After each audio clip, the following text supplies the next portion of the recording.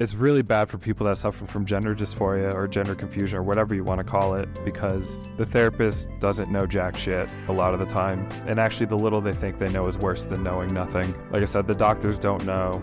They're prescribing hormones and they don't know why the patients want them. They just know that they do. There's just ignorance all around. You must be some kind of therapist.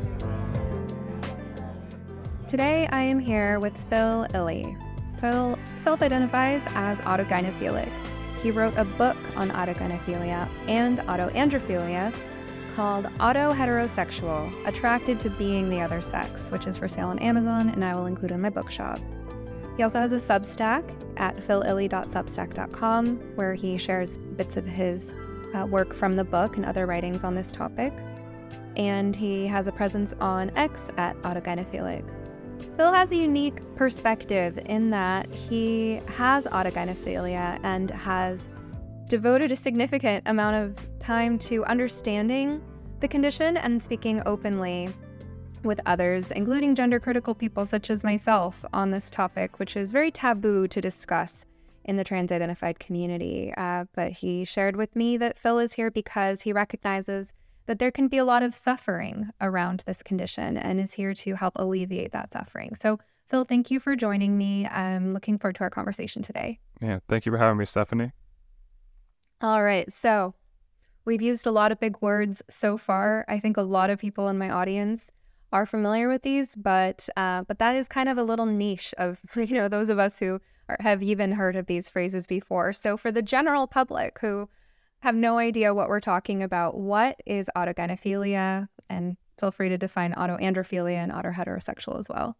So autogynephilia is composed of Greek roots meaning self, woman, and love, and it means love of self as woman. It's a sexual attraction of being a woman, or a sexual attraction to being female, to embodying femininity, that sort of thing. And autoandrophilia is the counterpart that occurs in some females, and which they're sexually attracted to being a man and being masculine. And with both these orientations, since they're sexual orientations, they have the capacity for attachment. And so over time, people tend to get attached to being the other gender. And this alters their identity over time and is a large motivator of gender transition. And I use the term autoheterosexual as an umbrella term to include male autogynephilia and female autoandrophilia under a shared heading that treats them as equals, with a simpler term that's easier to say and understand. And Ray Blanchard originally coined the term autogynephilia as one of two subtypes of male cross-sex identity, the other being the homosexual, transsexual.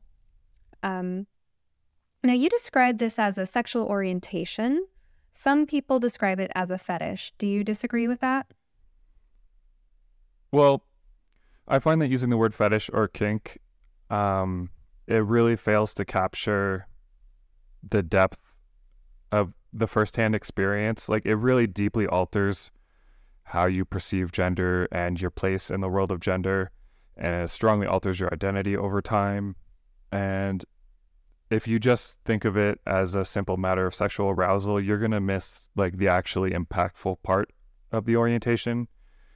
Kind of like with heterosexuality, even though like it often leads to like marriage and kids, it's not a simple matter of arousal. It has a much deeper impact on how someone feels about themselves and how they live their lives. And perhaps, too, we can talk about the impact on how a person feels toward others. So what's different about what you call autoheterosexuality is that it's a relationship with yourself that you are comparing with types of relationships that are with others. You say that as a sexual orientation, there's a capacity for attachment. But if I'm understanding you correctly, and please feel free to correct me, but you're saying that it's an attachment to a part of yourself. So what is the relationship between having this auto-heterosexual sense of yourself and your capacity or desire to connect in a sexual romantic way with other people? It can interfere with it depending on how strong it is. Basically, with sexual orientation, the most common dimension is gender, whether someone is attracted to men or women, respectively. But there's also other dimensions to sexual orientation, such as age and location. And with these autosexual orientations, it's basically a difference in that dimension of location and basically how much of your orientation is biased outward toward versus inward. And so it can interfere with the conventional, externally directed pair bonding process if it's particularly strong. But I think most of the people with this orientation still find meaningful relationships outside of themselves, and it just alters what sort of relationships they look for or how they conduct themselves while in those relationships. Is that a general sense that you've gotten from talking to other people, or is there any data to suggest that the majority of people who feel this way are in romantic relationships? I don't think there's any solid data on it. It's already not. Most of the data on it comes from studies where they'll ask people a variety of single item questions about their sexuality, and one of them will be, whether they've been aroused by fantasizing about being the other gender, or whether they've been aroused by cross-dressing, things like that. So it's hard to know whether the people that have this sexual interest, the proportion of them that are in relationships, because I don't think that's been studied yet, but that's just my general sense of interacting with them over the past few years, hearing their stories. Most of them do have romantic relationships. And do you mind talking about yourself? Feel free not to if anything is too personal, but for you yourself, are you driven to connect and relate with other people? Do you have a partner? Yeah, I do. And I am driven to do that. I don't think it's the same intensity of push that most men experience, where I can just tell that the intensity of the drive to find women is not as powerful, but it nonetheless still happens sometimes. And I've been in quite a few relationships over the years. So yeah, overall, I feel like I'm doing pretty normal in that respect. Would you mind sharing how your female partners have related to your relationship with your own sexuality? Has that been a challenge for them, or? I didn't even know I had this until like 4 years ago. And it blew my mind that I had this sexuality that I had never heard of. And so I got really obsessed with learning about it, and that kind of got out of hand and led to me writing a book about it. A 700-page book, I noticed. Yeah, it's comprehensive. It explains all of trans identity, like even beyond gender, it explains trans race and all that stuff too. So I've only had like one partner in the basically since learning that about myself, so I don't know the overall pattern yet. So I'm curious, do you think that this is something fixed or fluid or maybe somewhere in between? I noticed the way you describe it, it sounds like a process of self-discovery in a way that someone might discover that they're gay. When you think of auto-heterosexuality, do you think that there are, let's say, habits, behaviors, ways of thinking that can kind of increase or decrease those feelings? Or do you think it's more independent from that and stable in its own way? It tends to ebb and flow in intensity over, like a typical person with this orientation, it'll alter in intensity over time, where it tends to start out as like maybe more fleeting or more like overtly erotic, and then over time it gets more sentimental, as they like form an attachment to that cross-gender part of themselves. And so Yeah, it's a very dynamic process, so it's really kind of hard to put in words what happens. But yeah, the general trend is towards greater attachment with that cross-gender part of yourself. And there's also a sort of situation that Blanchard called dynamic competition, when, say, like you get in a relationship with a woman and you'll have that new relationship energy, the honeymoon period for people that aren't versed in polyculture. You have that temporary period of like excitement with that new partner, and then as that wanes, like that sort of like inner woman sort of like asserts herself a little more, and so it creates sort of tension inside of you between the girl within, the girl outside, and it can create complications for relationships. Um, but generally, like if the it's often like someone with this orientation, they'll date like a bisexual woman, and so it won't matter too much whether they're a little gender atypical. And you know, if the women are all right with it and it's the orientation doesn't detract from the relationship too much, then they can find like a good like homeostasis where they're having just like a regular relationship. Let's talk about needs. So, in a relationship, people have various needs, right? And relationships take nurturing. So, I'm in a heterosexual relationship. I'm engaged, and my fiance and I just celebrated 3 years of being together with a little retreat getaway, and those sorts of things. I think for couples who aren't destitute, if you can set aside a little bit of money for a periodic retreat, it's a really healthy thing to do for your relationship, to have that quality time together. And I do couples counseling as well, so I talk with couples about nurturing their relationship. Sometimes I meet couples where it seems like they haven't been nurturing the relationship and it feels kind of anemic. So I work with people on expressing their needs, learning their partner's love language, ways of giving to each other.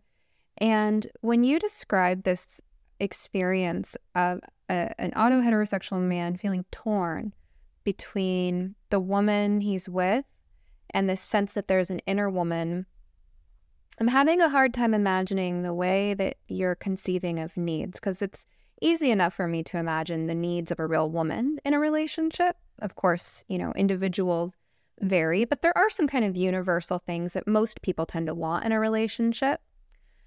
So I can imagine the woman's feelings, if feeling like her man is pulling away from her. What's your sense of the competing needs, and how do you experience, as someone who has the sense that there's this inner woman within, how do you experience that woman pulling on you? What are the needs and feelings there? I mean, sometimes depending on the situation, there can be like say like whatever will attract most women is generally masculine things, and so if you say like go a little over the top with the femininity and they're not as much into that, then that can detract from their attraction to you. But it's yeah, it can detract from the conventional allosexual pair bonding that most people experience. But also, on the other hand, I think it can also kind of help alleviate some of the like wandering eye that men can have in terms of like trying to find new partners. They might feel satisfied because they kind of have already, by being with an external woman, they kind of have two outlets for their gynephilia, for their love of women. So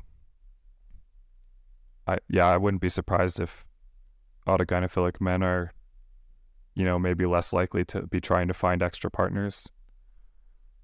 When you talk about femininity, you said over the top with femininity. So for those who are watching on video, they can see what I'm seeing, which is it appears that you're wearing a dress and some like cool wrist warmer things. This is just how I dress every day. Yeah. Yeah, I've seen various photos of you. It seems like you like blue with the arm warmers, and it's kind of your style. So visually, I can see that you've embraced sort of physically feminine styles of dress. But when you say, for example, that, an autogynephilic male in a relationship with a woman being over the top with femininity, are you talking about styles of dress? Are you talking about behavior? What does femininity mean to you, and how do you experience that inwardly or express it? I mean, I was speaking abstractly because there's so many specific ways it could show up. For some person that might mean that they want to cross dress a lot, or for another it might mean that the way that they want to have sex with their partner is different, sort of like with gender role reversals. Yeah, or they might find that they need to have a little more alone time to like make sure that they're feeling like they're in touch with themselves enough. Like it really depends on the particular individual. What about for you? What does femininity mean to you? I mean, I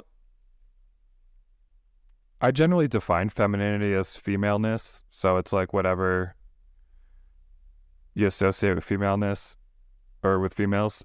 And I know that like often gender critical people use the word stereotypes for that, but I think association is a better, more apt term, because everyone has their own individual set of associations with any particular concept. So, let's say like one autogynephilic person might like associate high heels with women. Another one might like women with flat shoes or whatever. They'll have different ideas of what is womanly or what is attractive in women, and they'll want to embody that their own particular vision of what they like, and that varies between individuals and doesn't always neatly conform to stereotypes. Well, I'll be honest with you, and I'll share what I'm thinking, and what I imagine some listeners might think hearing this is that the ways so far that you've defined femininity are all very male ways of defining femininity. They're on the surface, they're physical in nature, how a woman styles herself physically, whether it's the clothes, the heels, the makeup, as well as the sexual component, right? We know from research on men and women that men are more visually aroused and have a greater desire for sexual novelty, as well as a greater desire for sexual promiscuity than women do. So I think it's interesting that when you're describing femininity as you perceive it, that you're describing ways that I think it's easy for men to conceive of femininity. And, I think what we're trying to do in our conversation is build bridges of understanding. We're having, a very kind of heterodox conversation here, to use a popular term in use these days. And so I appreciate that you're giving people an inside view into your psyche, because a lot of listeners are concerned about someone they love who might have a trans identity.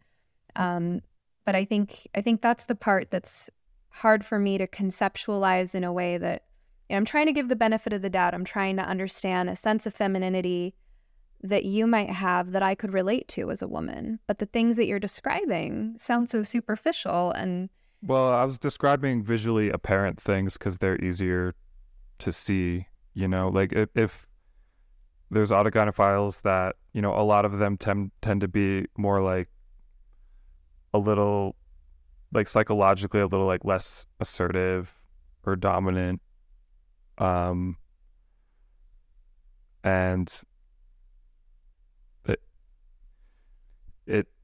it's not just the physical things, it's also like how you behave. There's various aspects of it. Like I mentioned the clothing and sex roles, but there's also, how people see you. There's also, what your body looks like, which you could argue that's like a visual thing, but like the body is a pretty central to, what female is, so there are also things like, like transsexualism in a way is like kind of going after the core desire itself, which is to have the body and simply be the thing. So like, yeah, while I understand, like, I don't expect to dissuade you with perceiving it as stereotypes. I'm pretty familiar with gender critical discourse, but it isn't like, I don't think it's like as superficial as people might make it out to be.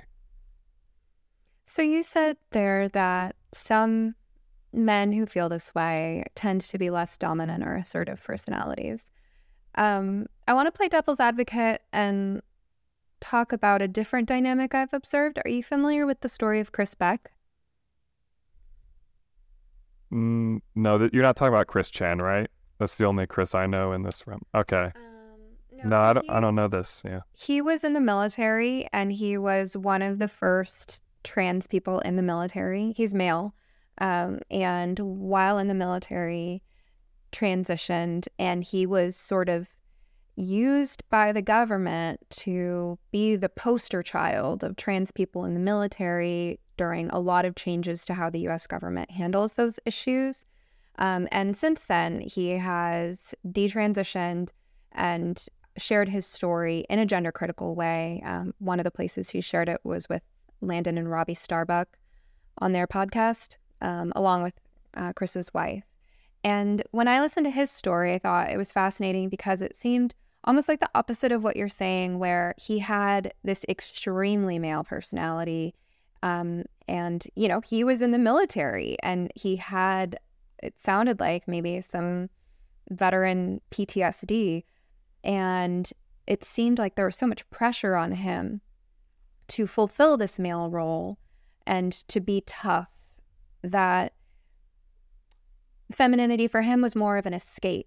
It was more like he had to repress his vulnerability so much to be in this one role, that almost like he was swinging the other way, trying to embrace his vulnerability or escape the pressures, the immense pressures that he must have felt in his military position, by embracing this femaleness and the sort of lack of control and responsibility that he associated with that, and the lack of toughness. And I've heard other stories, other instances of men, especially in midlife, who have had a lot of responsibility, a lot of power, status, control, and where it seems like they're trying to maybe escape that by embracing a cross-sex identity. Do you know what I'm talking about? Have you observed that as well, or do you have a different take? Well, there's a sense of escapism to it for some people.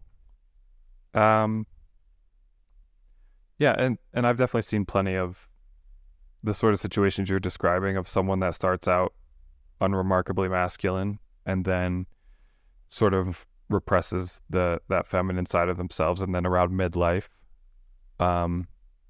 they sort of like crack, and then that femininity comes out, you know, their own vision of femininity, and then, you know, they go really hard at that, you know, because like I said, there's a honeymoon period with it, so people can go really hard at it for like a year or two, and that can be really destabilizing for their lives, to have pent up a desire like that for so long and then suddenly let it out.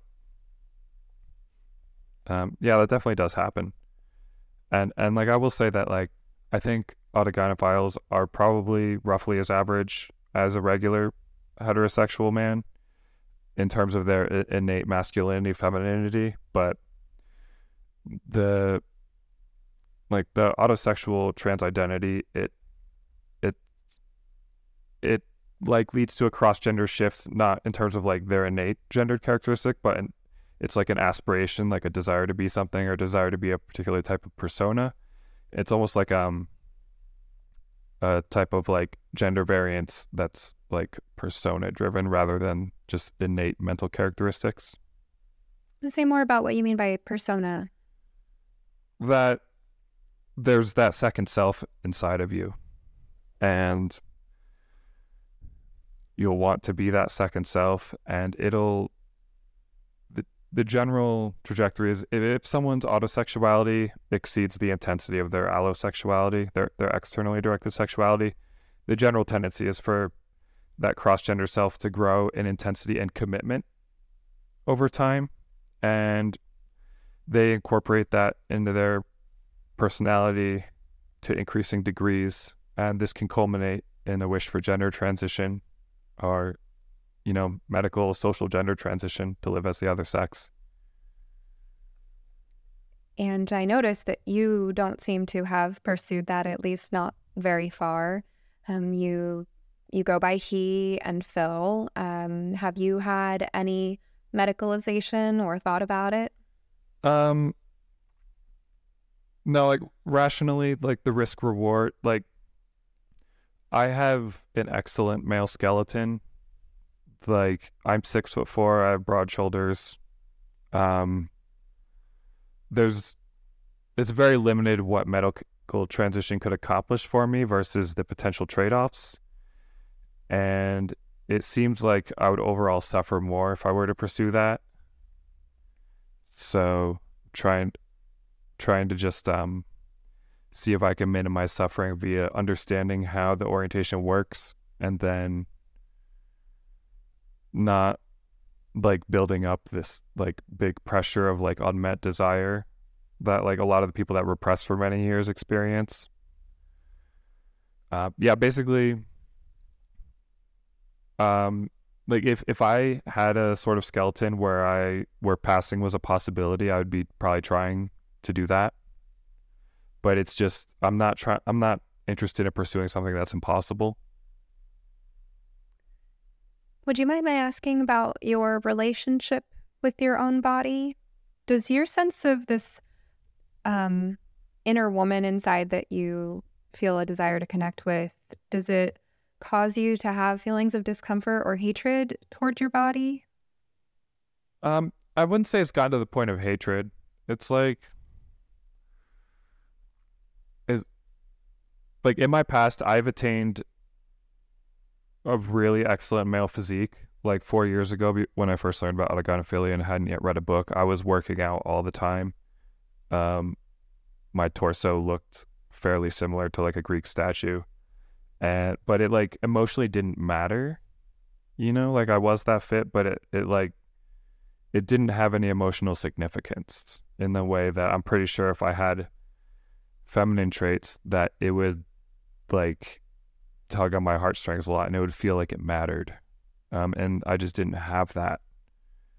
So yeah, it's just like the orientation, it makes the other gender's traits matter, and you apply significance to it. Just like when you're in a conventional relationship, like what your partner thinks matters, how they behave matters. Like if you break up, you go through a bunch of really crappy emotions, and people will like move countries and really do really wild stuff just to have satisfying sexual relationships. So because it like matters to them and they construct their life around it. So this sort of thing just happens with that like cross-gender self inside of you. It sounds like your relationship with your body is more one of indifference, and you contrast that with the passion of your autoheterosexuality. Yeah, like just in general with there's various approaches that people with autogynephilia take. Some of them do the indifference route. Some of them dissociate from their body and just try to not even acknowledge that they have a male body. A lot of these people with autoheterosexuality, the females too, like the gender dysphoria can manifest as like depersonalization and derealization, and they can feel separate from themselves and the world around them, and like they're just like kind of an empty husk just going through the motions in life, but they like feel nothing for it and it doesn't matter to them. Whether you've been a longtime listener in this podcast or you're new, odds are you know I'm deeply concerned about the gender ideology crisis affecting today's youth. What's often not talked about are the medical practitioners who are pushing this ideology on vulnerable people, or the doctors who are taking a stand against them to protect kids. Which is why I was so excited to find a group that's doing just that. It's called Do No Harm. They're fighting for patients and against identity politics. And they have information for everyone, whether you're in the medical field, a concerned parent, or just a thinker who wants to learn more. Visit donoharmmedicine.org/sometherapist to learn more. That's donoharmmedicine.org/sometherapist. So when you describe the relationship that you have internally, there's something that I'm trying to understand. So as I was preparing for this interview last night, I was talking with my fiance about it, just to wrap our minds around the concept, and he was making the observation that when you use a phrase like attraction to being the other sex, it's what you're talking about is a fantasy, because since one never can become fully the opposite sex, it's a fantasy. And we're talking about, well, how all sexuality exists on a spectrum between fantasy and reality. So in the sense that when we're young, we have crushes on rock stars, pop stars, celebrities, actors, right? And, some people have those into midlife as well. And people who look at porn, there's a fantasy element to that, of course. It's not a real experience that you're having with another person. But most people, whether straight or gay, are interested also in having real relationships with real people. And so I gave an example when he and I were talking last night. I was like, when I was a kid, I had a crush on the actor Elijah Wood. And, there's a difference, though, between having a crush on an actor and saying I'm an Elijah Wood philiac or an Elijah Wood sexual, right? Because there's sort of the archetypal ideal that you project onto a certain figure, whether that's a celebrity or someone, a porn actor, whatever it might be, or just a fantasy inside your head. But then on the opposite end of the spectrum, there's a real relationship, like, the one that I have with my fiance. And, we could go even further and say that there's always an element of fantasy even in real relationships, because there's an idealized version of the other person that lives in your head and heart that you're relating to. There are projections, sure. But so with everything that I would call a normal sexual orientation, straight, gay, and bi, there is that spectrum where you can experience sexual or romantic feelings or longings towards a fantasy, a projection, an image. There's also romance novels. There are some women who have like as much of an addiction to reading romance novels as there are men with porn addictions. But then there's also the reality, and then there are things in between, like maybe a crush on a coworker that you never act on, for example. When you talk about autoheterosexuality, on the other hand, it seems like it's exclusively in the realm of fantasy, the idea of yourself as the opposite sex, since there's no other real person there, and since you can never fully become that. So that's where I'm having a hard time understanding how, to you, it's a sexual orientation, or how far you feel like a relationship with yourself in the absence of another real person can truly go. Well, I consider a sexual orientation to be any enduring, stable sexual preference for any particular type of entity, whether that's like an adult of a particular gender, or, people of a particular race, or say attraction in the dimension of species. Like, sexual orientation is more than just gender. Sorry, species?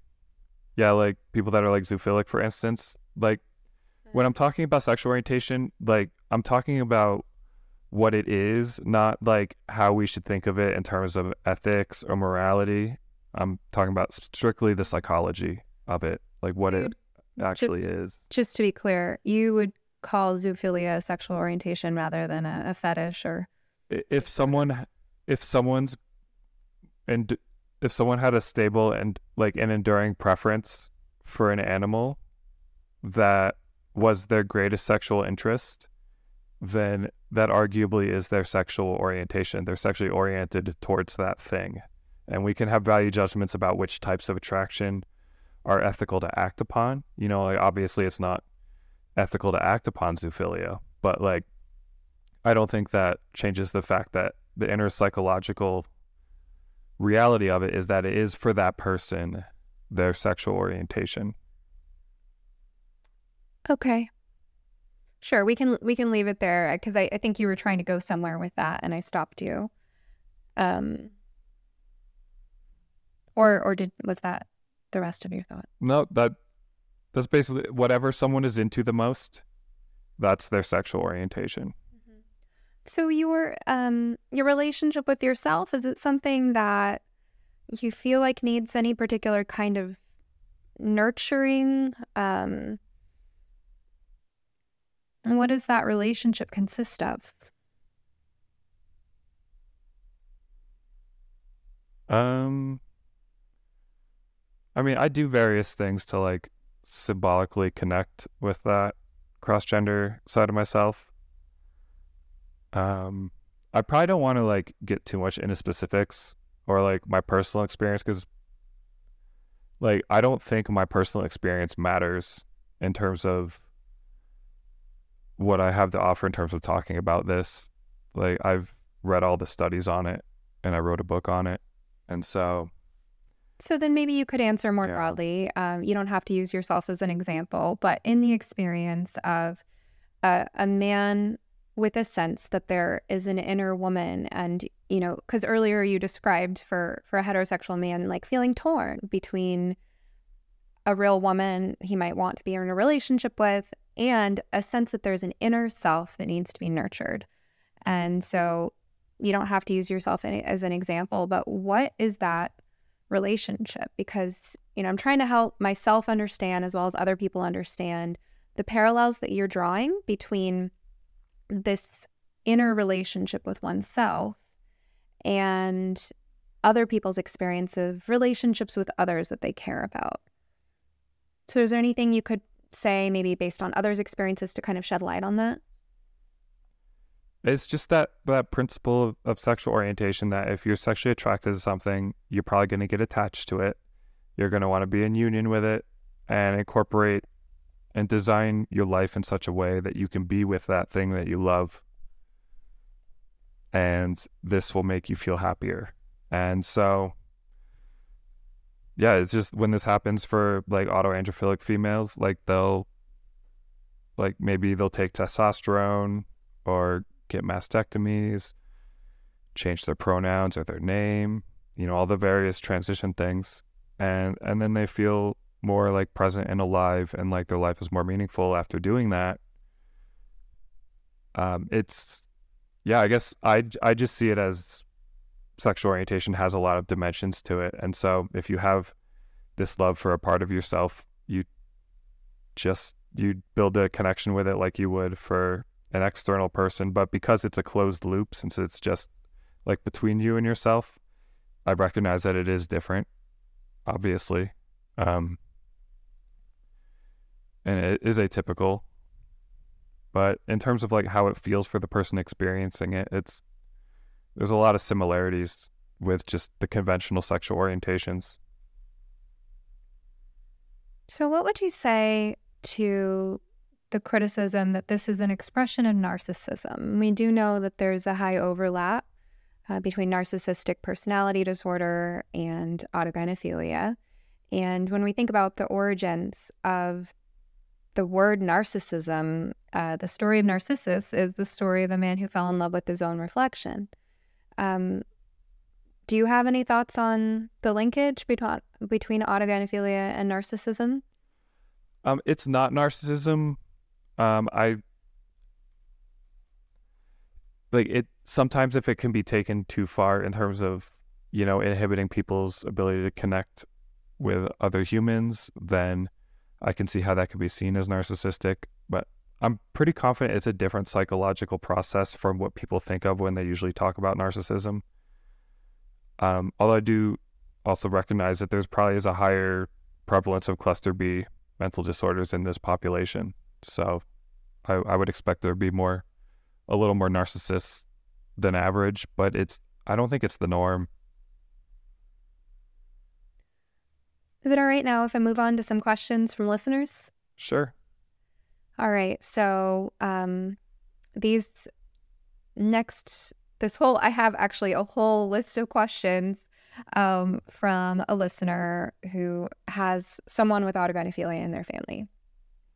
So, and this person has read some of your stuff. So, number one, Phil has written in The Forbidden Knowledge of AGP that he believes gender dysphoria is heritable, citing neurological studies. I am not familiar with those studies to question whether they are valid, but would want to understand what he believes are the triggers or causes of AGP.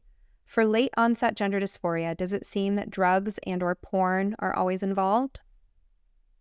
No, I don't think drugs or porn are like necessary for it to arise. I think it's an inborn predisposition that will manifest at a certain point in a person's life, and there can be environmental cues, various stimuli that bring that out, whether it's like being around women and finding them beautiful and feel like wanting to be one or be like them, or it could be porn, like say like sissy hypno or whatever. But it's not these outward visible things that you see. They're not causing the AGP. The AGP is a pre-existing predisposition, and its existence within is being revealed by these external behaviors. So where this listener cites that, mentions that you have cited neurological studies, you wouldn't happen to recall any of those studies or where a person could look for that information? I don't think I cited neurological studies on AGP. I don't know if there have been you talking about like brain scan stuff? So I'll just read this part again. Phil has written in The Forbidden Knowledge of AGP that he believes gender dysphoria is heritable, citing neurological studies. It is heritable, but the heritability studies, the measures they use were you can't differentiate between the two types of gender variants. Like some studies will measure recalled childhood gender nonconformity. Others will measure gender dysphoria. It really depends on the study, and they find wildly different estimates of heritability, understandably. So it's not clear exactly how heritable AGP is because it's not being separated out from homosexual gender variants. So there's no way of knowing, because like I think homosexuality will have a different degree of heritability than autoheterosexuality, and it might even be different between the sexes too. I think I think scientists would have to sort of like calculate the heritability for the two different types, using proper measures that get at those specific types rather than just broad measures of childhood gender nonconformity or gender dysphoria. You mentioned sissy hypnoporn. Can you explain what that is for people who aren't familiar? It's kind of cringe, but it's like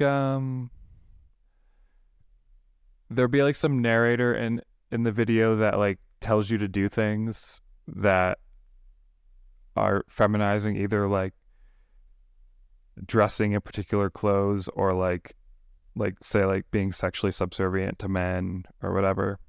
And there'll be really bad EDM music playing at the same time, and then it like rapidly flashes between various clips from other pornographic videos. So it's just like it's a lot of stimuli, like really over the top, and for some autogynephilic men it's like it's like their favorite thing. Like I said, I personally don't really like it. It's kind of off-putting in a lot of ways, but yeah, there's a decent chunk of autogynephiles that like it. And for instance, like Andrea Long Chu, like she once wrote that like see porn did make me trans. So I'm pretty sure there's a lot of male to female transsexuals that was like their way of tapping into that side of themselves. It's like pretty accessible. Whereas like if they were to just be more self-directed with it instead of just like passively consuming a media, but like more actively choosing what they wanted to do, it'd probably end up looking a lot more classy than what Sissy Hypno is. If you're looking for a simple way to take better care of yourself, check out Organifi. I start every day with a glass of their original green juice powder mixed with water. It contains moringa, ashwagandha, chlorella, spirulina, matcha, wheatgrass, beets, turmeric, mint, lemon, and coconut water. 100% organic with no added sugar. It's the best tasting superfood supplement I've ever tried. It's super easy to make, and it makes me feel good.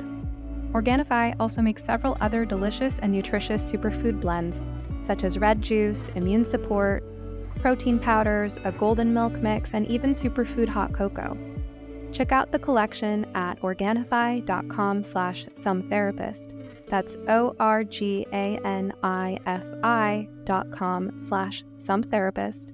And use code sometherapist to take 20% off your order. I notice the way that it's coming across is like, it seems like your frame of reference is that this is something that is simply true about a person, and there are things that can emphasize it, but I guess I just have such a different frame of reference thinking about these issues because I see a lot of overlap between the various presentations of gender dysphoria and obsessive compulsive disorder. And when I think about the brain and its capacity for neuroplasticity and the impact of thoughts, feelings, and actions on each other, it seems to me like there are people who might have had the capacity to have relationships with other people and not suffer from gender dysphoria, whether those people are straight or gay, but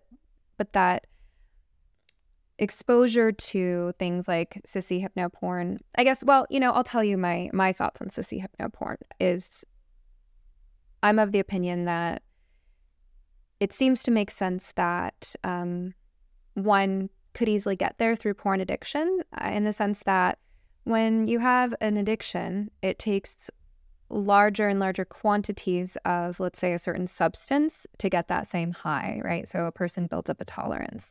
And when it comes to the kind of behavioral addiction to the type of stimulation provided by porn, it's not only the, let's say, amount of time spent watching that increases, it's also the quality, in that it has to evoke stronger and stronger emotions in order to have an impact. So I think about how a person who starts off with, let's say, more vanilla porn, but enters an addictive cycle where they're using porn, let's say, to soothe their anxieties, or it becomes kind of the automatic kind of go-to response in relation to any of life's ups or downs, which is generally how addiction works. Whatever your substance of choices or behavior of choices, it's like you always go to that substance or behavior to soothe whatever emotions are coming up. So then that kind of becomes your only coping mechanism. So then there's this addictive cycle. And then in order to get that high, a person needs more and more extreme content if the drug of choice is porn. And so porn that induces emotions like fear, anger, disgust, shame, and things like that. And it would seem to me like there are people who might have had the capacity for a healthy relational life, but who end up kind of through that process, end up going down the sissy hypno porn rabbit hole and then building their whole lives around this trans identity, as well as around making other people uncomfortable, because it's my understanding that some of the sort of homework assignments that they're given in sissy hypno porn basically like has men carry out their fetish in public and do these degrading acts that make other people uncomfortable in public places. That's sort of my understanding of how that evolves. I guess I don't share your frame of reference. Obviously, I haven't done the same research you have, but I'm just not not fully convinced that I agree that this is something inborn that is just kind of, maybe brought to life a little bit, or a person is given a language for it by things like porn. Well, this autogynephilia has been described in the sexology literature for over a century at this point. And culture has changed a lot in that time. So I'm pretty confident it's an inborn predisposition. And depending on the culture that every person finds themselves in, it'll find expression in different ways. But it's, I think it could be tempting to think that, if only like that autogynecologist didn't look at cishyhypno, they could have had a regular, fulfilling sexual relationship. It's like a really tempting story. Also, like, therapists like to think that they can actually fix whatever it is their clients have. And sometimes, like, if it's sexual orientation that's causing the problem, we don't yet have the technological means of changing sexual orientation. So I just think there's like someone that goes down the sissy rabbit hole and ends up transitioning, they were probably going to have trouble forming the sort of like conventional relationship that you would think of like in the first place.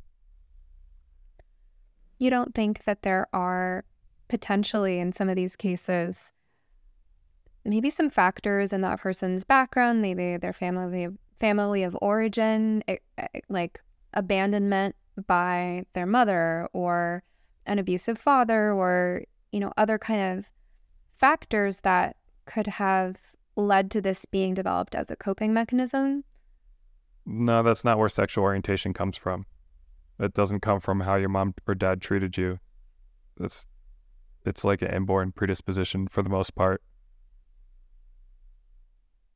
All right, I'm going to move on to the next question from this listener. So, number 2, typical medical treatment for gender dysphoria involves hormones and surgery. However, Phil has stated he is no longer on hormone therapy, and he has not had the typical trans female surgery. Does he consider himself a trans female or an AGP male? Curious if most accepting AGPs proceed to surgery. Well, I don't know about the average of the self-accepting AGP community. We're still pretty small. We're growing, but we're small. I also haven't had any surgeries or done hormones. So whoever has these questions, I'm kind of doubting the reading comprehension. But so you never took hormones? This reader was mistaken. Yeah. Oh, okay. Because like I said, the gains would be so marginal. It just wouldn't make sense to me. Yeah, I mean, among the self-aware AGP community, they run the whole spectrum of gender transition, like from full-on transsexuals that have done all the surgeries and been on hormones a long time, to people that have the orientation really strongly but like try to repress it really hard. It runs the whole gamut. There's no like typical case. Like it's most common for someone to just have like a moderate degree of gender issues, and like flirt with the idea of transition, but maybe not actually do it. Okay. Next question, same listener. Can he comment on the general trend to ignore AGP as it conflicts with the mainstream political narrative about trans females? Also, it seems trans females, by that he means trans-identified males or trans women, are vehemently against the AGP label. How do you stay connected to someone who has AGP and wants to be affirmed as a female when it is clear they really are AGP? Has he had much success helping others to realize this may be their situation? If so, how? That was like 3 or 4 questions. Sorry. Can we start with like one of them? Let me sort of summarize.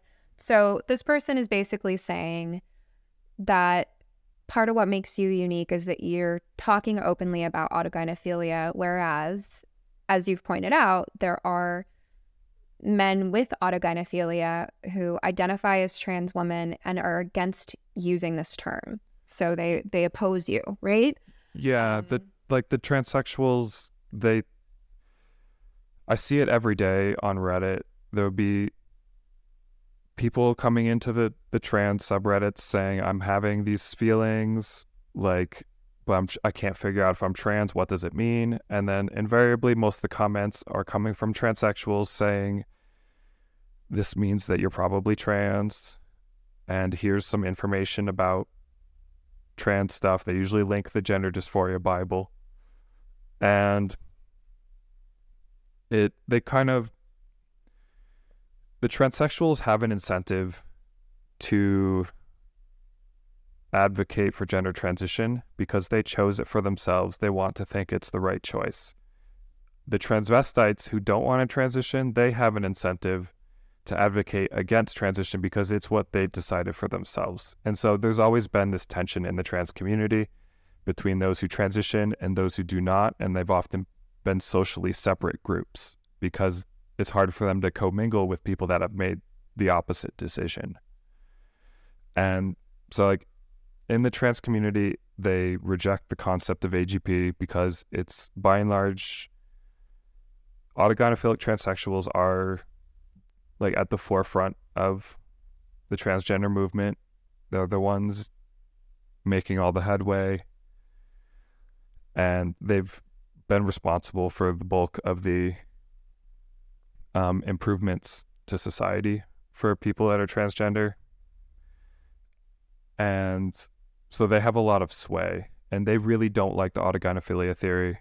In fact, of all the different types of trans identity I learned about in the course of writing my book, I've not found any, like, whether someone's like transabled or trans species or trans race, none of them like the theory that says that identity comes from autosexuality. None of them. So it's like, it's not even specific just to autogynephilia. It's broader with the autosexuality and how it alters your identity. You get attached to seeing yourself that way, and the autosexual theory conflicts with that attachment, and it feels very emotionally uncomfortable for a lot of them. And so, yeah, it's really frowned upon in the trans community to treat autogynephilia as a real thing because they're trying to protect that part of themselves that they love. Thank you for that. So just to let listeners know what we've been doing, I have a locals community that you can join at somekindoftherapist.locals.com where I let people know who my upcoming guests are, and that is the place to go if you want an opportunity to pose a question for a future guest. But that being said, we scheduled this meeting at the last minute. I had another guest drop out, and I was so grateful that you were able to take that slot. And so since I pulled it together at the last minute, I did throw the door open wide to Twitter, also known as X. It'll always be Twitter to me.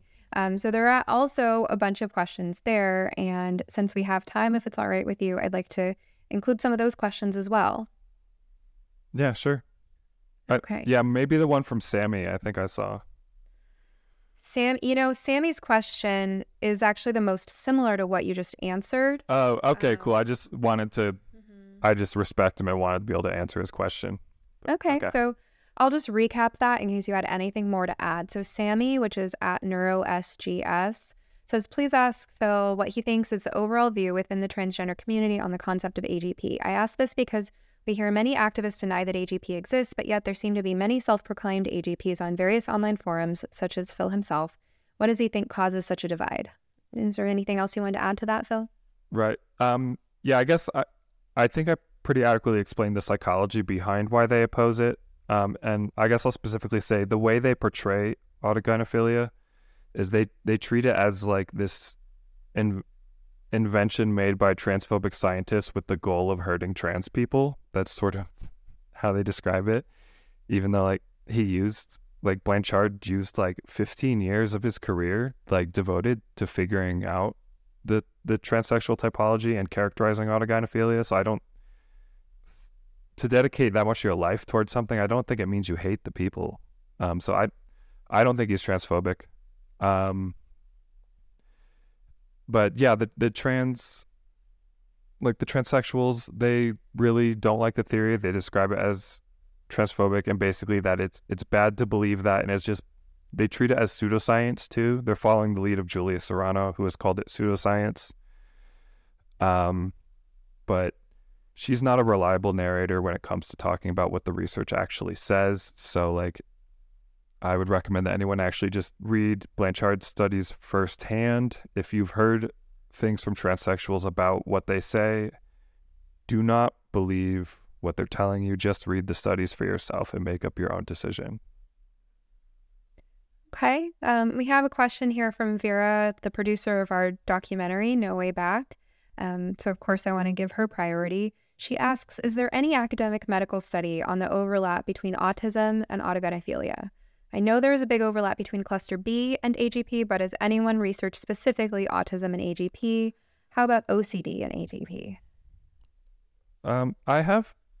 There's a chapter in my book dedicated just to autism, and it seems that that autism seems to be uncommonly prevalent among people with autosexual orientations, and I think this makes intuitive sense.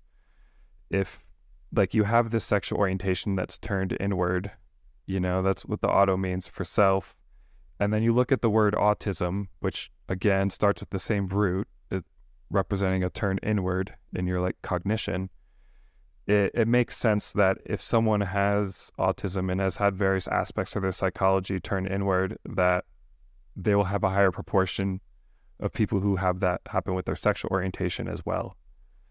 And it does seem to be more especially prevalent among the trans people who are non-homosexual with respect to the birth sex, which means heterosexual, bisexual, or asexual.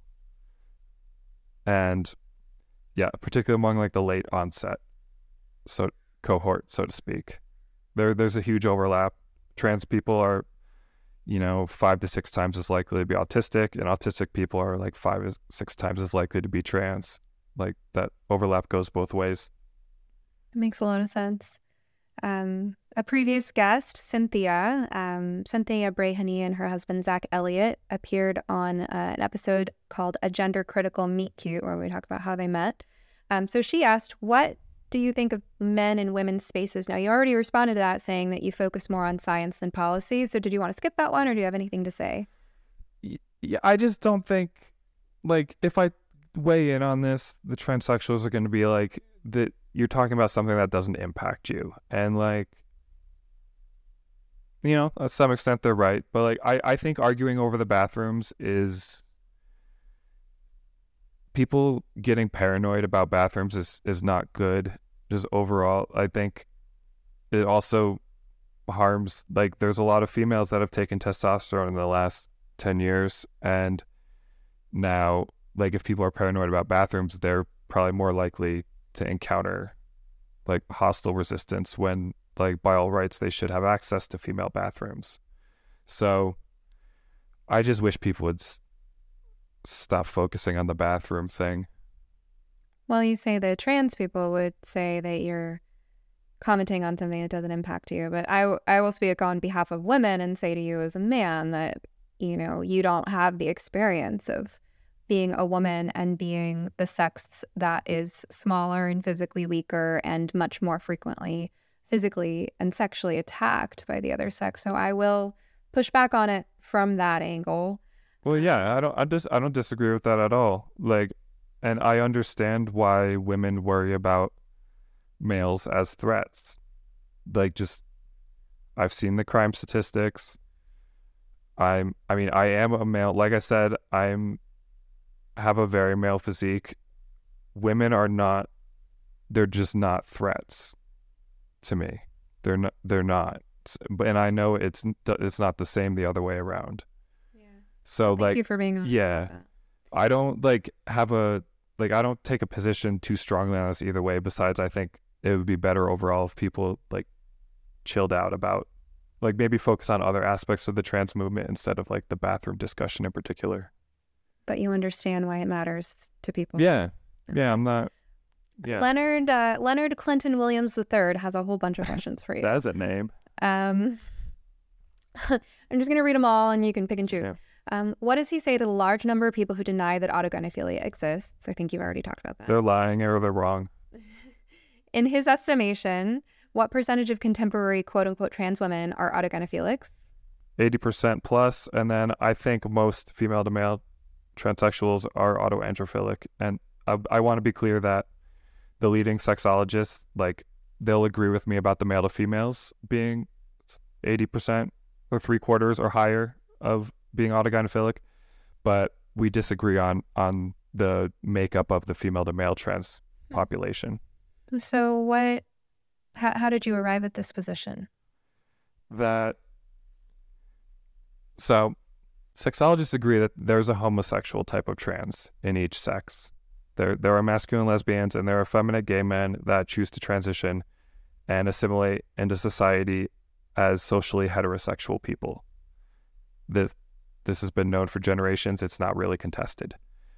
So therefore, if someone has a non-homosexual orientation and transitions a process of elimination, they're not the homosexual type. They're another type, right?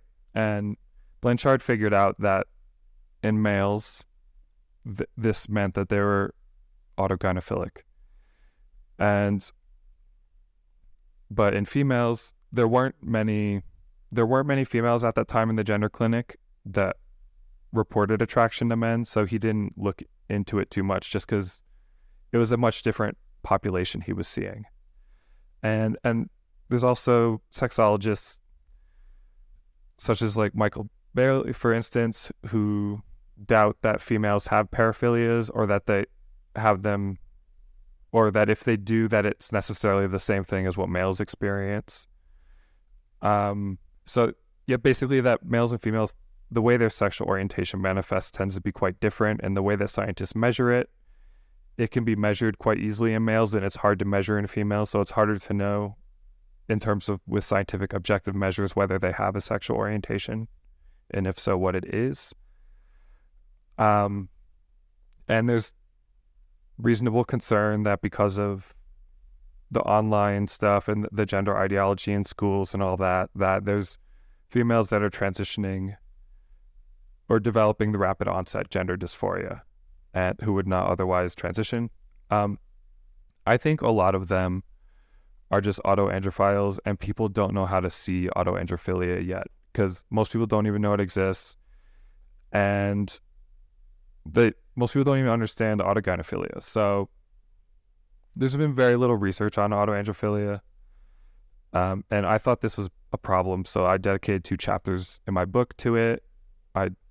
And I'm pretty convinced it's a common source of female to male transgenderism, because most female to male trans people right now, they have non-homosexual orientation, so they're not the homosexual type, which means they're another type, which would be either autoandrophilic or rapid onset gender dysphoria. Those seem to be the other plausible types. And when I look at the way that those female to male transsexuals think, either through studies or just seeing them talk on Reddit to each other, there's a lot of overlap in the subjective qualitative experience.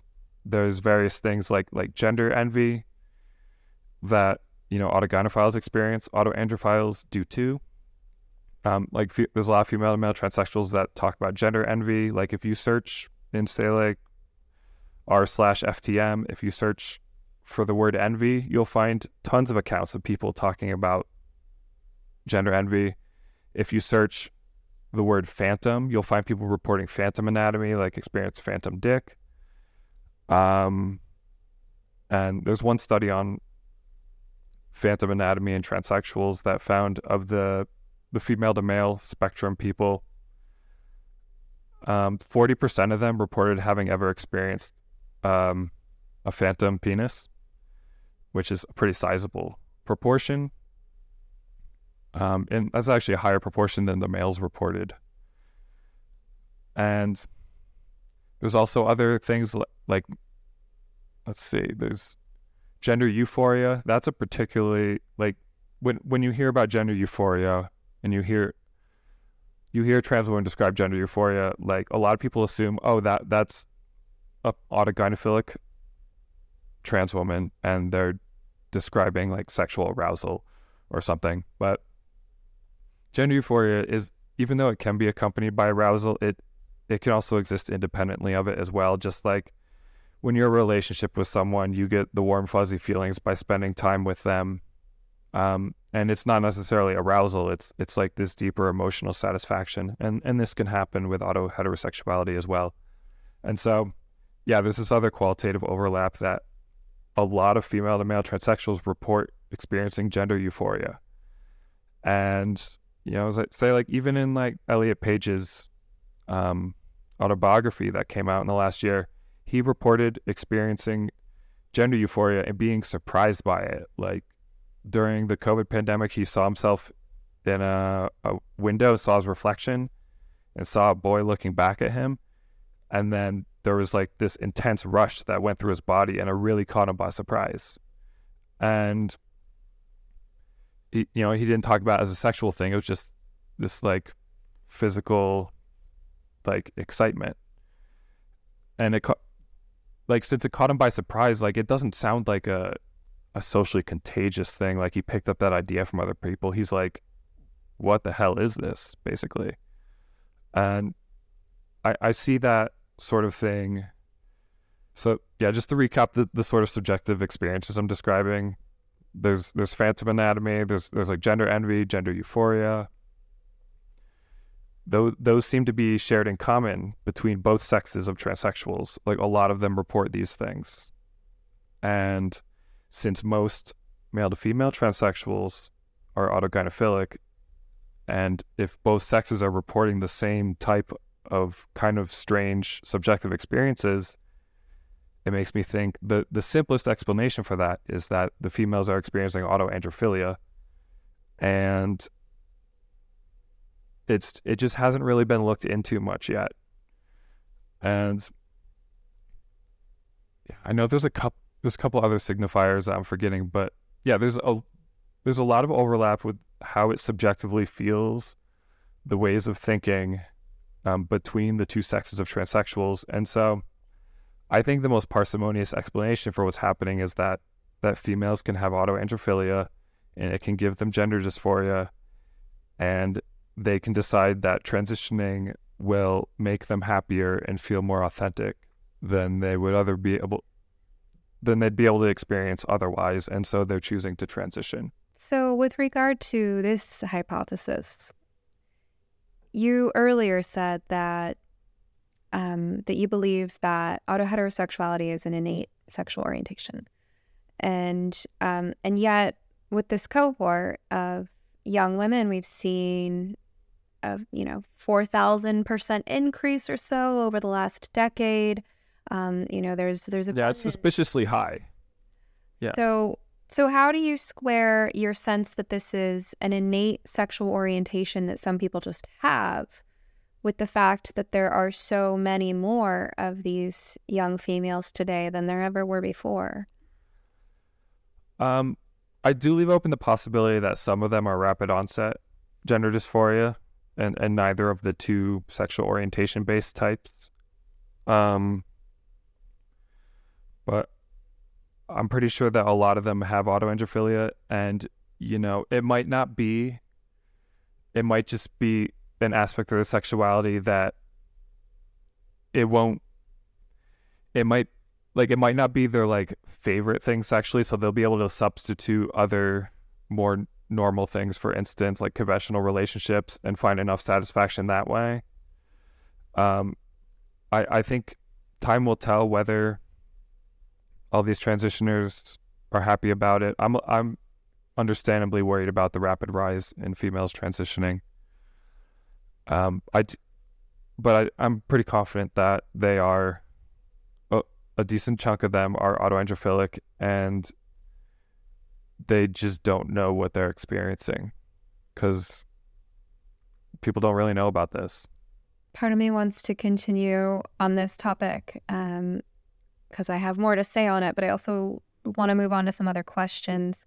I guess I'll just say briefly that, I spent a lot of time talking to detransitioners and hearing their stories, and there are female detransitioners who have while they were trans-identified, probably said some things really similar to the things that you are saying people say. Gender euphoria, phantom body parts, things like this. And I guess my psychological lens on things is that I think about the social contagion aspect, and I think about how, as humans, we're always trying to make meaning of our experience. For example, when I talk to parents of ROGD youth, one of the topics we sometimes discuss is how it's fun to learn systems of personality organization.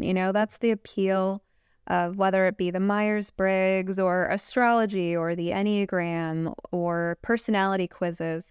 I remember when I was a teenage girl, we had magazines where there were personality quizzes. And now there's things like that on the internet. And so, and I've witnessed when I've been a therapist to teen girls that as these parts of their brain that are picking up on social and emotional information are so rapidly transforming that there can be a huge draw, depending on the temperament of the individual. Of course, I'm a psychologically minded person, so I was more drawn than maybe some other peers, but there in general can be a huge draw, especially towards girls, for systems of understanding personality and relationships and emotions and things like that. And when this idea comes in through the culture, through your peers and the media that says that gender is the lens through which you can think about this, and it gives people a vocabulary and phrases and terms, and I think that shapes people's thought process. But I don't necessarily know that I would agree that there's something intrinsic. I think there's something intrinsic in them that they're trying to get at through that language and those tools. But I don't know that this idea of autoandrophilia, as you describe it, can really be separated from some of the other reasons that I've seen teen girls adopt a trans identity, escaping the pressures of what they associate with femininity. Just like earlier, I was sharing, like, Chris Beck was escaping the pressures of masculinity as he experienced it in the military. Right, and that's his story of what he was doing. Right, but people can be wrong about themselves. They'll have this narrative like, oh, I was just trying to do this for this reason. But our brains are just really good at rationalizing whatever it is and turning it into a story. Interesting that you're saying that to me now, because that's sort of the same type of skepticism that I feel towards some of the things that you're saying, right? Like we come up with these sort of tentative working models for understanding ourselves and our experiences and what they mean. And that's Chris Beck's story filtered through me as well, right? Like, right. I would definitely encourage anyone to listen to his story directly for themselves. But, my experience of talking to these girls who have detransitioned and talking to parents of girls with ROGD is that, and it's very relatable for me as a female, like seeing the pressures that these girls are subjected to with what it means to be a woman in the culture and the desire to escape that. And I've seen it both ways with both sexes, where when I listen to what ROGD parents have to say about how their kids seem to be thinking about these issues, it sometimes seems like for girls, it's not so much about being a man as it is about not being a woman, as it is about kind of escaping the pressure of being that, almost as if man is the default or the greener grass. And I see the same thing for parents of boys, where it's not so much about being a woman in some cases as much as it's about not having to be a man, not having to succumb to the pressure of what that role means to them. But yeah, and when boys say that, a decent chunk of them are autogynephilic, and it might not seem immediately apparent why, but an autogynephilic male, I've seen plenty of them say that I know I can't be a woman, but I just don't want to be a man, and it's because the orientation can create sort of this internal repulsion to your natal sex characteristics. And so it might not be as obvious that they're seeking to be the other gender. It might just look like they're trying to get away from their natal gender. But I think it can ultimately be driven by the autosexuality itself. So I guess my next question for you here, and I'll get to a few more questions from listeners if we have time, but is what do you think is right for these people? And do you think that it's possible, whether through therapy or natural maturation or other, whatever it might be, do you think that people who feel this way can heal, can integrate into society, can have normal relationships? Is it your opinion that medical transition is right for some people? And if so, what would be the defining threshold? What criteria should someone meet for that to be the right choice for them? I think that adults should be able to do that sort of stuff, just from a freedom perspective. I do worry, though, that they're not understanding why they want it in the first place.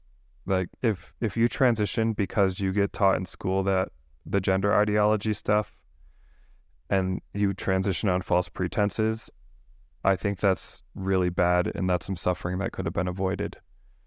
I would like it to be taught in sex ed that there are two known types of transgenderism, or rather, like, there's these two types of gender-based sexual orientation that can lead to gender issues, and it doesn't mean you have to transition.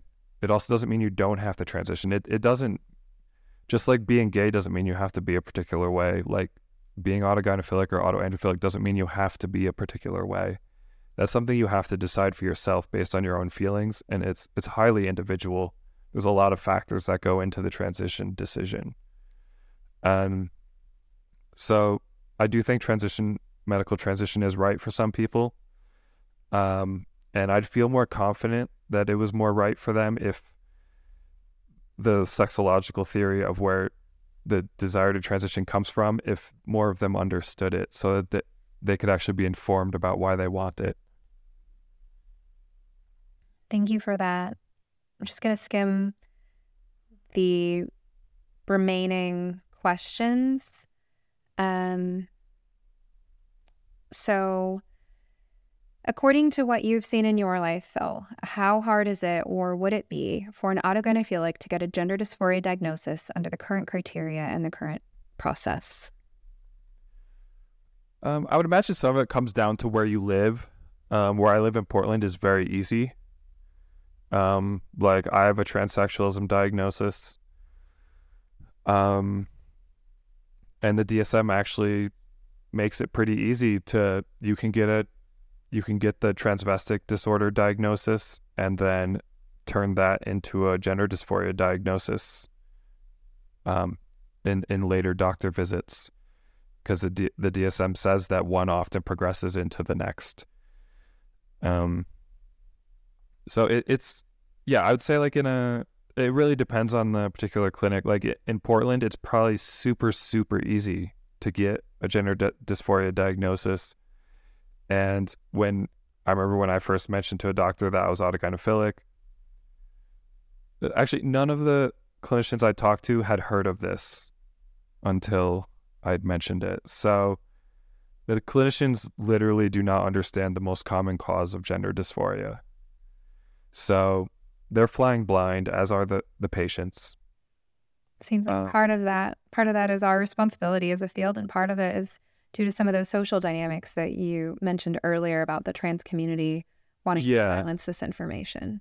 Yeah, exactly. There's the cover up from that end, and there's also people get uncomfortable talking about matters of sexuality. So it takes a certain personality type to be comfortable talking about this sort of thing. Therapists, on the other hand, I feel like it is part of the job description that you have to be willing to get comfortable being uncomfortable, whether that's talking about sex or trauma or, taboo stuff. So I do hold my colleagues responsible for any willful ignorance on taboo subjects that do need to be understood. Yeah. And they're not being taught in school, though. Like, it's not like they went out of their way to not learn it. It's been expunged from the curriculum. And, like, I remember once I had a therapist who had just graduated from, PSU, Portland State University, which means she went through intense indoctrination into critical theory. And she had never heard of autogynephilia. And then the next second appointment, she didn't like the idea because trans women said it was invalidating. And I'm just like, so what? I'm your Your client. Like, who cares what they think? So there's a lot of ideologically driven therapists that think they're helping trans people by just affirming gender no matter what. I wish I could say that I was surprised, but I'm You're really not. at this No. point. The amount of stories I've heard of, whether it's from people I talk to in situations like this or from patients who've seen past therapists where it really seemed like the therapist was actually prioritizing being politically correct over understanding their own patient. Basically telling the patient, I can't listen to you and your experience because this is what I was taught good people believe, and your experience doesn't fit with that. That's very good summary of the dynamic that's happening. Yeah, and it's really bad for people that suffer from gender dysphoria or gender confusion or whatever you want to call it, because the therapist doesn't know jack shit a lot of the times. And actually the little they think they know is worse than knowing nothing. And like I said, the doctors don't know. They're prescribing hormones and they don't know why the patients want them. They just know that they do. And there's just ignorance all around. I'm going to just check one more time to see if any last questions came in through locals. I'm going to skip the rest of the questions from Twitter, but it seems that there is a new question for you that just popped up in locals, so I'm glad I looked. All right, so 40-something asks, they say, appreciate Phil Illy's candor and work on this topic. Does Phil identify as a member of the LGBTQ plus community?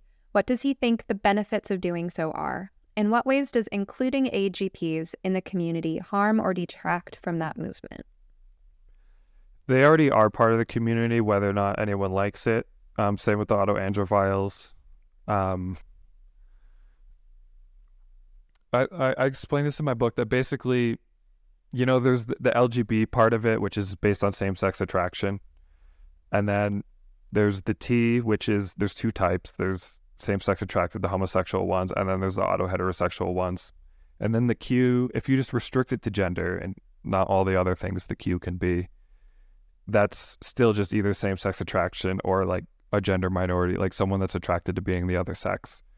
And so basically the whole alphabet soup is really, there's just two sexual predispositions here. There's same-sex attraction or cross-gender attraction, which is the thing I'm talking about. And it doesn't matter how many letters you add to this acronym. There's still, for the most part, just these two types of gender-based sexuality that comprise all those letters. Like for instance, a lot of bisexuality comes from meta-attraction from auto-heterosexuality, where you can be attracted to playing a cross-gender sex role with someone of the same sex. Like an autogynephile can want to be a woman with a man. An autoandrophile can want to be a man with a woman. And this can motivate bisexual behavior, bisexual relationships. And so the B in LGB, it cannot be cleanly cleaved off as like, this is just same-sex attraction, because a lot of the people that in the B are attracted to being the other sex. So while I understand some of the frustration from people, particularly the L and the G part of the acronym, you can't cleanly separate these two groups, because that you just can't, like, there's some people that are attracted to being the other sex that have same-sex behavior as a result of that. And that's, there's clearly been frustration politically in the last 10 years as what was before seen as like a same-sex attraction movement, as it's tried to incorporate this other sexual minority that doesn't want to be named, but it's like the auto-heterosexuals, the autosexuals. They've been being incorporated into this movement, and there's a clashing between the two groups because sometimes the things they want clash with each other.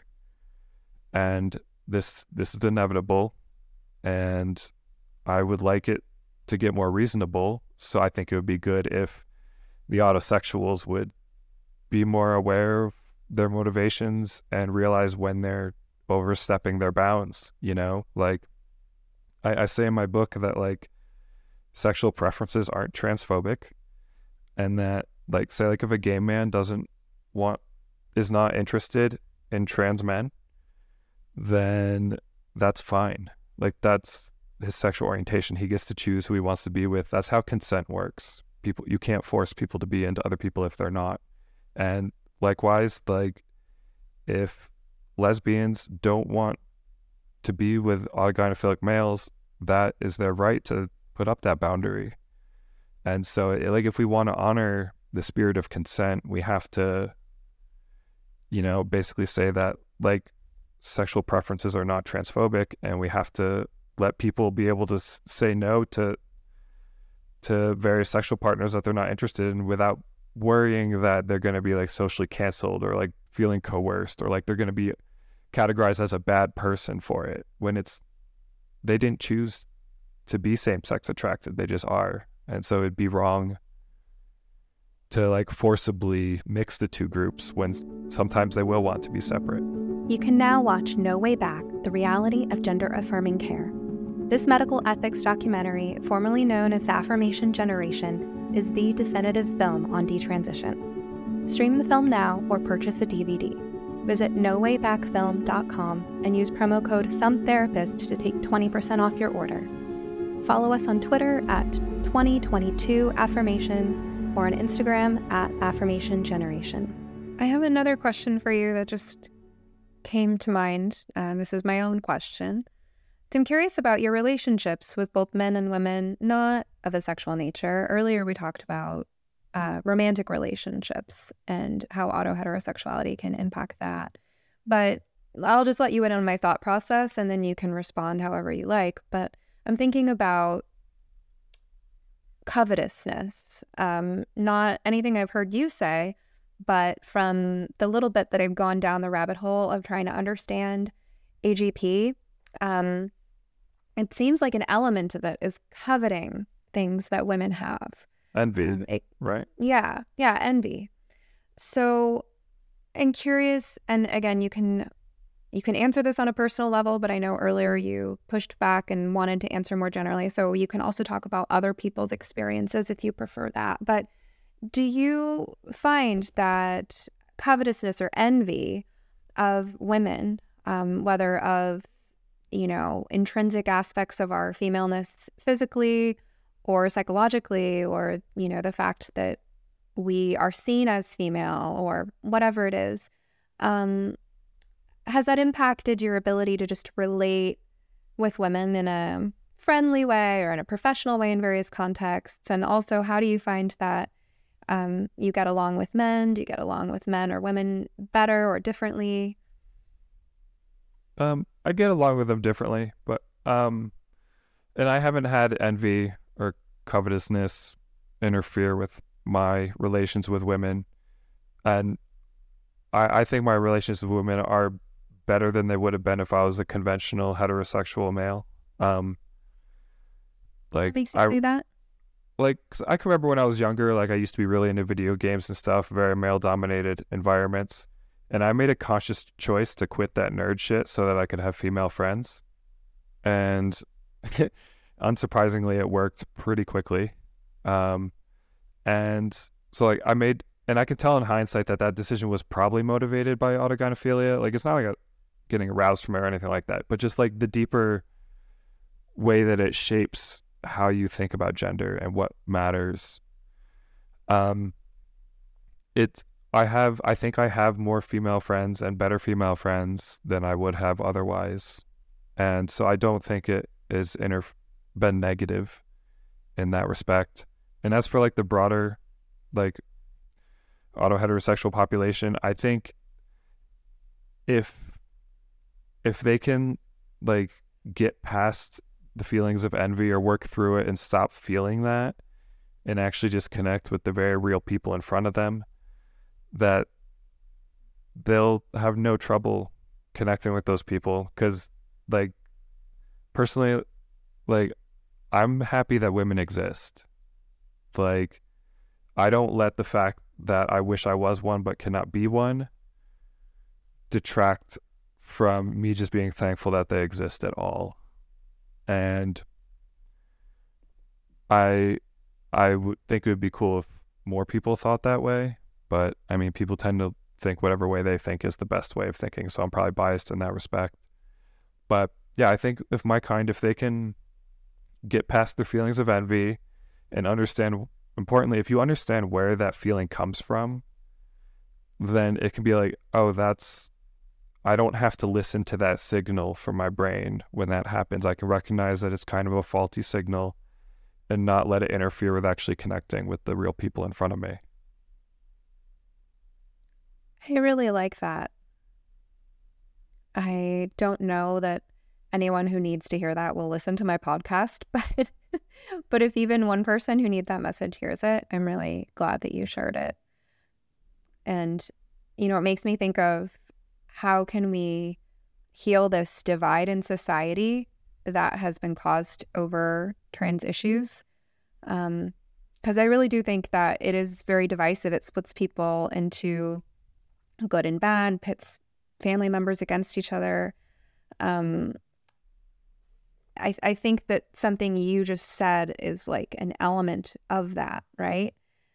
Which is, and I'm struggling to find my words, so bear with me here, but I guess what's coming to mind is a man I knew and had a brief relationship with in my early 20s who had a feminine side. I'll just put it that way. Yeah. He didn't cross-dress. He didn't, identify as anything. I'm just thinking he was very introverted. He was a cat person and a tea drinker and liked to have long, deep conversations and make music. He was artistic, he was just that kind of guy. And how that sort of thing is not threatening to women, right? Like there's that, and it's not at odds with anyone's needs or anyone's rights. It's a tasteful expression of it. Yeah. And I don't know if he would at all relate to the concept of autogynephilia whatsoever, or if he's just a man with a well-integrated feminine side. And, I consider myself a woman with a pretty well-integrated masculine side. Like I can be fierce when I need to. If you consider that a masculine trait, I can be a little bit more disagreeable than your average woman. But whatever someone like that needs to do in the privacy of their own home to get in touch with their innermost self, to feel like they're in touch with their soul or in touch with their sense of meaning, purpose, beauty, whatever it is, nurturing that is not something that I would ever judge anyone for. I like to nurture all kinds of weird parts of me in the privacy of my own home. I like to dance and play in various ways. And I think that you just said something really key to our ability to integrate and understand, right? That if there is this feminine side, however you conceive it, that some men have, and, we talked about the ways that that can be defined superficially, but also that, for you, it's something deeper than that.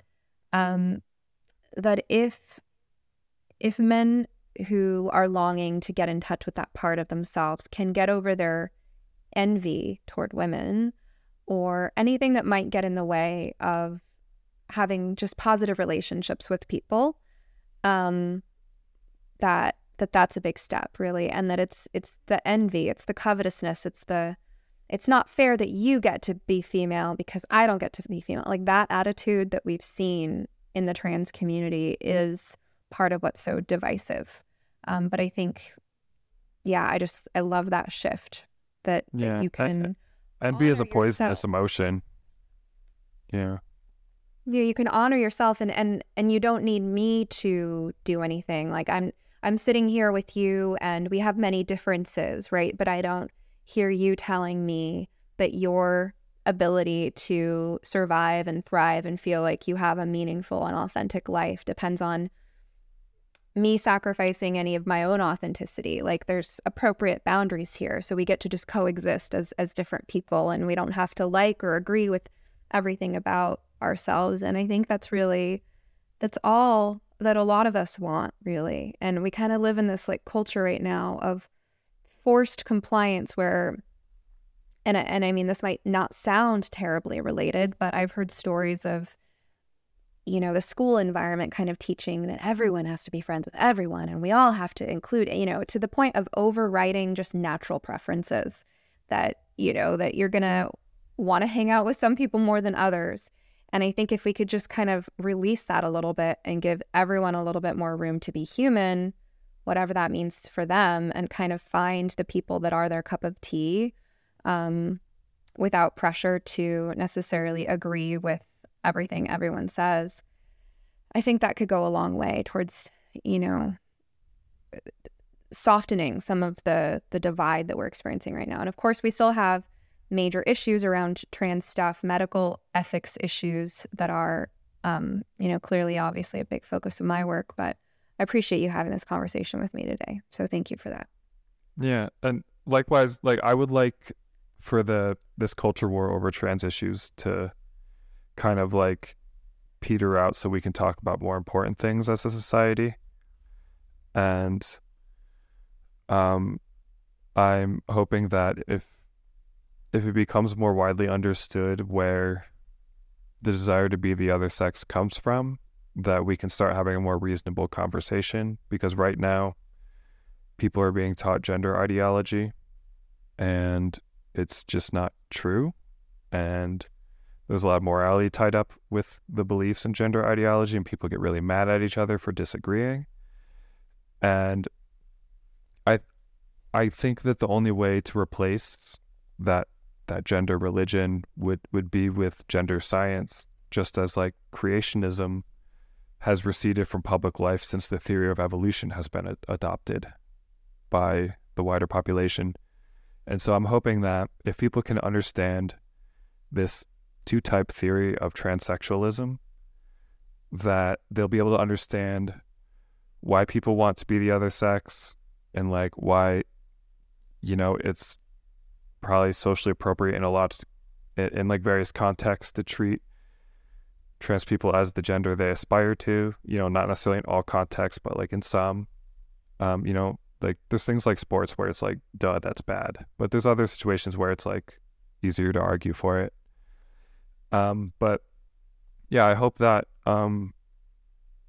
if people understand the science of transgenderism, we can make it less of a culture war thing and make it something that scientists figure out through research and clinicians figure out through clinical experience, and, drawing upon the scientific research, so that people who do go through this gender distress can understand why they feel the way they do, and not feel demonized or bad for being that way, and feel understood by the people they love, like as they truly are.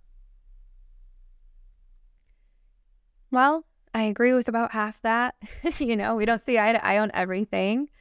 I think we do have, some common interests and motivations here. And you talk about where the desire to be the other sex comes from. I think, we've explored some of our similarities and differences in that today. You brought your perspective on the sexual component, the autosexual component.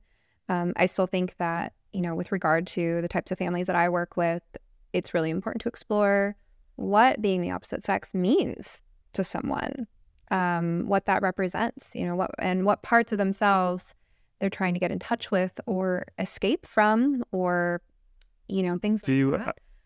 Do you ask them questions to see if they do have, do you ask them, whether they've ever been aroused by cross-dressing, or whether they've ever fantasized sexually about being the other gender?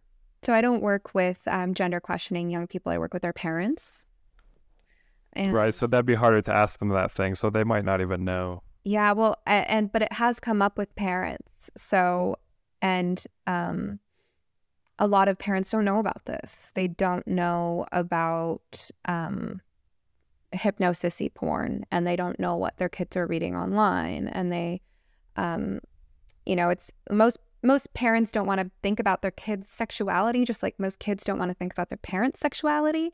It's just kind of a thing that grosses people out. Yeah.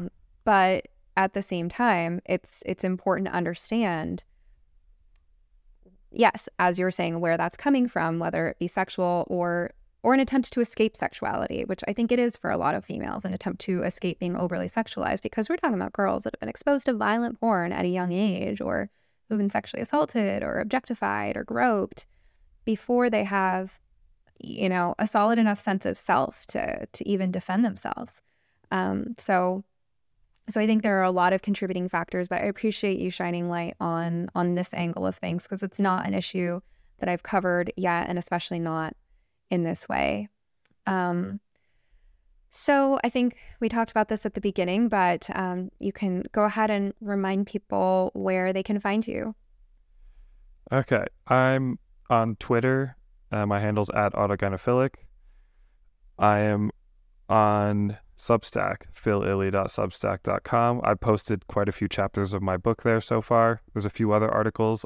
So far, a lot of it is I'm just posting my book chapters there because I wrote it so that people would read it. You can find my book on Amazon. And another way you can get to my Substack is by going to autoheterosexual.com. It'll redirect you. And yeah, I just want to close by saying that, like, if my perception of transgenderism is accurate, then autoheterosexuality is the most common cause of transgenderism. And so if you or someone you love is experiencing gender issues and they have not always been strictly homosexual in their partner preferences, if they've ever been attracted to the other sex, then this is probably the first place to check for autosexuality as the culprit in their gender issues. Okay, thank you for that, Phil. It's been a pleasure. Take care.